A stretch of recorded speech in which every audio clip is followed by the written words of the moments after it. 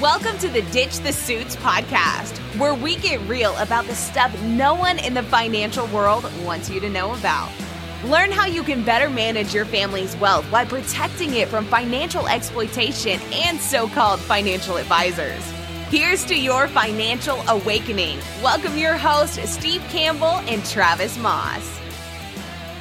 Welcome back to Ditch the Suits. Steve Campbell here with you. Today, we will conclude part 3 of our investment series, where we've discussed this idea of investment monsters. In part 1, we talked about your mutual funds and how you may not be as diversified as you think, but we also shared what you can do about it. In part 2, we looked at avoiding bad investment decisions and how you can protect yourself from your own internal investment monster that just tries to get you to do bad things at absolutely the wrong time. Today, we look at the third monster, cash. A lot of you may be wondering what to do with your cash, the cash that's been sitting on the sideline. Do you put it to work or do you continue to hold? We'll help you make sense of this and provide some context. But as always, if you haven't already, please subscribe and follow the show so you never miss an episode. Travis and I would also love to earn a 5-star rating, and if you find this show to be of value, to have you leave a review. Your rating and review helps other listeners find us and hopefully become believers. Enjoy this last episode, and as always, it's your money and your life, and you only get one shot at this thing. We're here to help you get the most out of it. Thanks for being our guest. Well, welcome back to Ditch the Suit. Steve Campbell here with Travis Moss. Today, we are going to bring these investments monsters to a close as we finish up part 3. We're calling this one the cash conundrum. We have a lot of people that are calling us, clients that are asking us, what do I do with all my cash? Maybe you're working with a financial advisor or a planner. You've had a lot of cash on the sidelines for a long time. And when you meet with them, you're asking about how do we deploy this cash? What should we be buying? Maybe you're heard, don't do anything. It's not a good time to invest. But is that true? So Travis is going to paint a picture for how we can start to look at a different way of how we invest our cash. But we want to start off with a little disclaimer. When you invest, you can lose money if you didn't know. So number 1, make sure you know what you're doing or hire someone that does. Number 2, before you invest, make sure you can cover at the very least your short-term liabilities, just in case market volatility dictates that you need to hold on to an investment longer than expected. With that disclaimer out of the way, Travis, get us right into how can we look at cash a little bit differently? I got a little bit of a scripted kind of discussion here because I got a lot of numbers today. That's okay. So I'll apologize. I'll try to keep it conceptual though. So in case somebody doesn't have paper with them while they're listening to this, you can get the general concept down. Yep. We're going to start with, we're going to get into cash. Definitely like how to look at cash a little bit differently or just investing in general. But this question comes up a lot right now. We had people coming in all for like the last 18 months. I have cash. Should I get it in the market? As an investor, I look at it and go, geez, that market, the stuff that we would like to buy is really overpriced. So, if you give us cash, we don't and you don't make us put it in the market, we'd prefer maybe to kind of sit on that cash a little bit. Maybe we're going to buy some short-term bonds or something and try to make some interest and wait for market volatility so we can get some things at attractive prices. So I want to kind of frame that with sequence of returns and what that means to an investor, because I think this is a little bit of a contrarian view of what it means to invest. And I always kind of like look at it this way. If your goal as an investor is to make 10% one year and you make 10% by the end of January, do you need to find another investment to make another 10%? Or could you just say, hey, I won for the year? But most investors go, I made 10%. Now how do I make another 10%? Right. And so if you ask most people and said, what would be a good long-term average for you? They say, well, if I can make 8-10%, I'd be really happy every year after year. Yep. But yet when we make the 10%, we look at it and go, okay, how do we make 20% now this year? Right. So we constantly, so there's a thing called sequence of returns. It's a reference to the way that really the performance of the market ebbs and flows. So think about it like this. If you make 10% today on an investment, you make 10%. So $100 to $110. Then you lose 5% tomorrow. Then you make 5% the next day. What's your average return? Or what's your return come out to be over the 3 days? 9.75%. Okay. Even though 100 plus 10 minus 5 plus 5 all comes out to 110, you still only got 9.75% because of the way compounding interest works. Okay. If you lose 10% today, make 10% tomorrow, and then make 10% the next day. So You started at 100, minus 10, down to 90, plus 10, back up to 100, plus 10, up to 110. You still only averaged 8.9%. Wow. Because after you lose 10, you can't just gain 10 back. Right. Right? Because when you make 10% back, you're making it off of 90 instead of off of 100. So you actually have to make more. So numbers can be really, really tricky. And when you're talking about investing, you're really talking about numbers.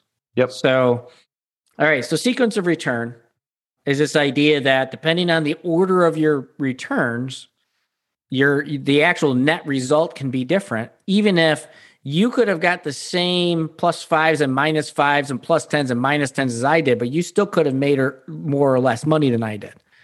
It's a really fun thought experiment. So cash, low interest rates right now. So you can't really go and buy much of anything, right? When you get a CD, you go put in your checking or savings or get a CD. So, well, what if I could buy bonds? So maybe if you get high quality bonds, you can get 1 or 2%. But think about what inflation was last year. You're actually losing money. You're not going anywhere. Yep. And when you buy a bond, the resale price can still go down. So you still have volatility. That's what you see on your statement is the resale price. Meaning, listen, you can make your 2% on the bond all you want, but if you wanted to sell me your bond, I'm not going to pay you as much tomorrow for it. That's the resale price. Yep. So even though you could make 1 or 2%, you could still lose money because that resale price could go down. And then if that happens on a bond, you have to wait for it matures so you can get all your money back. And, there's a kind of a process you have to wait through. So that doesn't really sound great. Okay, maybe I could get 1 or 2%, but it can still go down on me. My performance I could still have a bad day on my statement. Why do people buy bonds? 2 primary reasons. They want to protect their principal so that they can use it to rebalance their portfolio. It's a low correlated asset compared to stocks. We talked about low correlation a couple episodes ago. Yep. Right? So we get to try to balance our portfolio, number 1. And number 2, we need something in the reserve area, the safer area, to cover our liabilities. So if we know we're going to take out $25,000 a year out of our portfolio and we only get $12,000 a year out of dividends, we need to make sure there's just $13,000 a year that we can sell from our bond portfolio in case the stock market's down. Yep. So I need bonds to protect my principal so I can either buy more stuff when it's on sale or so that when everything's on sale, I don't have to sell it and I can still pay my bills. That's the point of it in a portfolio. Mm-hmm. And we want to try to make more than you can make in your CDs or your checking or your saving. In fact, if you're buying bonds and you're making less interest than you can make in a CD or your checking or savings, you probably should sell the bonds and just have money in checking, savings, CDs because there's less risk. Yep. All right. And in general, just as a discussion point here, we're going to consider investment grade bonds as fairly safe investments in a portfolio. Yep. All right. So let's say you have extra cash, you come in and you don't actually need it for anything over, for anything in the next 6 to 12 months. This is extra money. Not earmarked for anything. Yeah. Right. It's emergency money, but you still got, $30,000 credit line available to you and 20 grand in the checking account. And, you don't have any other debts other than the mortgage. So it's emergency money, but the chances of you needing that, it would have to be a catastrophic emergency. So you say, I don't put this away and I want to try to get it investing and making 5% a year. It'd be really nice if I could make 5% a year. Now, those of you who have been investing a long time, you're going to, or can remember back to even the early 2000s, you could buy a CD at 5%. Mm-hmm. Well, you can't do that now, right? It's just, they're not out there. So, all right, I can go buy a bond and maybe make 1 or 2%. Inflation's 5 or 6%. Or 7%. I'm in big trouble here. I'm losing money. What do? Okay, now I want to put my money in stocks then, because if I can't make it in bonds, and this is part of the reason why maybe the stock market is so high, because people are searching for a place to make money. Yep. So I'm going to go buy stocks then. Well, back to my earlier question. If you want to make 10%, or in this case, 5%, once you make 5%, do you have to keep trying to make another 5%? Let's say that over a 3-year period, you'd like to average 15%. Mm-hmm. Do you need to make 15% one time? 5% 3 times? You know what I mean? You see what I'm getting at? Yep. Okay. So in an ideal world, you can make 5% a year on your bonds, but we don't live in an ideal world. This is the scripted part. Sorry. Just bear with me. So think back to 2020, the market crashed and because of COVID shutdown. What happened? These are actual performance numbers. On February 18th, the S&P 500 is up about 4.57 for the year. It dropped 35% from there by March 23rd. Yikes. It bounced back 46.5% by March 8th, or by June 8th. So from March 23rd to June 8th, it recovered 46.5% for a total return of the year. So if you own something January 1st, all the way through June 8th, you would have made 0.94%, even though there was a 46.5% period return in the market. So you went on this wild roller coaster. In fact, we wrote an article that likened it to a roller coaster. Yep. And you say, well, that's COVID. That doesn't happen all the time. October 1st, 2018 to April 11th, 2019, the S&P returned 0.22%. So kind of scenario, right? Pretty flat market. You wouldn't say that was exciting. Yeah, there was a market drop from October 1st to December 24th of 18.93%, followed by a market recovery December 25th to April 11th of 23.6%. And actually in there, there's a couple of zigzags in there you could have really taken advantage of all these. I mean, the market is really wild. It's moving all over the place. Yep. So think about this from a standpoint of like our ladder analogy from the last episode. You're at the top of the ladder. The market's up 4.57% in February. It was overpriced. The market was overpriced at that time. And it goes all the way down 35%. So if you fell 35 feet off a ladder, it's going to hurt a ton, right? Yikes. Ouch. It was about 4.5% high to begin with. So it was about an extra 4 or 5% higher than normal to begin with. So it's insult to injury, essentially, right? Yep. So you fall all the way down there and you crash.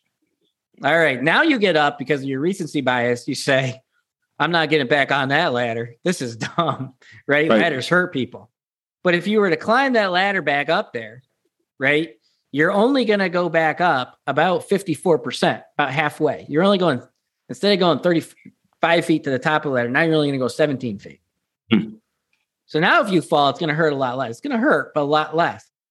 So the point there is, by the time the market crashed and it was all the way down 35%, all the risk was gone. Or not all the risk. It'd certainly go lower, but the bulk of the risk, it was de-risking. Yep. If you put money in any time around there, maybe you put money in when it was 25% down.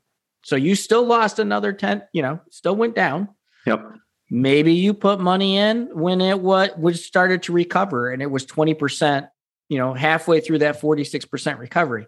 The point is you've got all that room from that negative 35% all the way back up. And it's bigger than 35% because it's a smaller number you're starting from. Yep. So you could have caught any amount of that 46% recovery to put your cash in the market at that point. Mm-hmm. So let's say that you put your cash in the market at that point. You've been waiting for 3 years for an opportunity to put your money in. The market throws a fit. You throw your money in the market and you capture half of the recovery because maybe your timing just wasn't perfect. But you do get in there by the time it's already recovered 23%. You get another 23.5% recovery back to where the market was before the crash. And you say, okay, that's it. That was a wild ride. Give me my money before I fall off the top of the ladder again. Mm-hmm. And you put it back in your cash. Now, this sounds like we're saying speculate, but what if it was just your regular portfolio?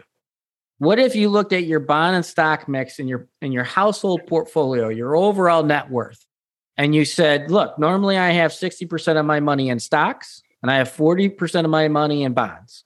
Yep. Bonds and cash. But I want to get more of that bond and cash money into the market. So I'm going to take that and I'm going to deploy it over my stock money. What's the best time to do that? When the price is down. Yep. Even if once everything recovers and becomes riskier again, you say, you know what? I'll go back to my 60-40 mix. We call it a risk bump. But so basically you just kind of shift. But if you get the 20% return, if you get the delta on that, You made more than you would have made in your bonds. You just don't get it. We're so used to watching our statement and saying, I need to make interest every single day. Yep. But you don't. You need to make interest over periods of time. We're tracking it every day because, we have ADD or we're obsessive compulsive about this. But in reality, it's over longer. You don't cash your retirement account out the day you retire. You spread it over the next 35 years of your life. Right. So the same thing happens here. You don't have to make all the return, up front. It can come more sporadic. And if you looked at your investments over the last 30 years of your investing career, if you've been investing that long, you'll see a lot of your returns come in very sporadic times. It's really boring. And we've told that to investors. Really boring, followed by a lot of excitement, followed by mostly boring. Mm-hmm. So when the market gets crazy, real investors get excited. When the markets get boring, most of the time, people who aren't really certain on how to invest based on fundamentals, that's normally when they start to get antsy. So you threw out a lot of dates, fun exercise, just to make sure Travis and I aren't full of bull. Go pull up your 401k and just look at the last 5 years performance, right? Look at the dates that we shared with you, and you'll see significant dips probably in your 401k if you stayed invested. So you can see some of these times from COVID and then just again late in 2018, how you saw that the market, kind of took a dip. So what we're talking about is, you now have this cash. And if I think back to conversation number one, the majority of investors that are working probably have their money in 401ks. Maybe if that process worked for you while you're working, you now have maybe some money in an old 401k that you've rolled into an IRA. You're investing money outside of your workplace plan. Maybe you went and bought more mutual funds. So you're an investor who's always used mutual funds. In episode number one, we talked about maybe you're not as diversified as you thought you were. And just owning a whole bunch of mutual funds doesn't equal diversification, meaning that when the markets go awry, either because of COVID or just economic things, that your money is going to consistently hold up the way you thought it was. We shared with you some ideas of maybe even owning 20 to 100 different securities or investments might be a better source of diversification than just owning this huge hodgepodge of portfolios. What you're talking about, though, is when you have cash and you go to put it to work. Imagine if you did hold 20 to 100 investments, or you did have 20 to 100 investments you'd like to own because there's a plan. When the market goes down, some of those investments might be on sale when others aren't.